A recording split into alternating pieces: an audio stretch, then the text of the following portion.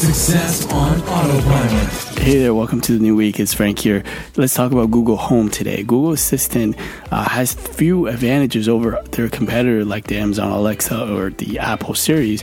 And let's talk about three of them real quick. So one of them is traditionally with a voice assistant, even Google originally had where you can only say one command at a time. So for example, if you wanted to turn off the lights, you have to say that like, hey Google, turn off the lights. And then if you want to do something right after or even at the same time, you have to say it again.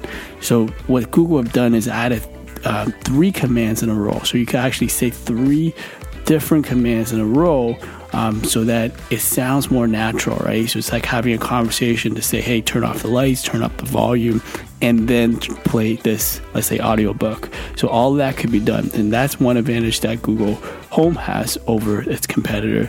Other one is recently Amazon has added actually Samuel L. Jackson's voice to Alexa. So if you want to switch over to Samuel L. Jackson's voice, you could do that. And that's a celebrity voice as an option. Whereas Google actually already had 10 different voice options, and those are some that include like few non-American accents as well.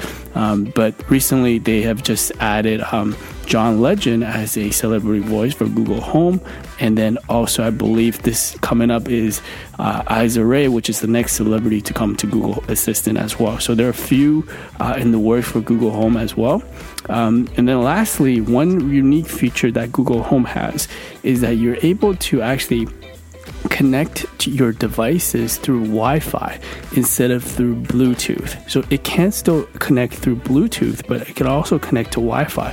So the advantage here is Bluetooth usually holds up to a connection of about 30 feet, whereas Wi-Fi can really extend that at least 5 to 6 times that distance, so about 150, 160 feet on average.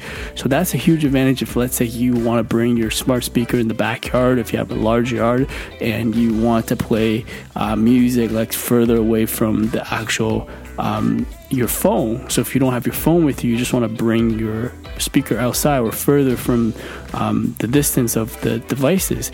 That's really a big advantage there. So all of that could be done within the Google Assistant as well. So these are 3 unique advantages over its competitor. So I just want to share this with you guys. If you own a Google Home device or use Google Assistant, these are some things that you could definitely try and use for yourself. So thank you for listening. I will speak to you tomorrow. AboutEmployee.com/briefing.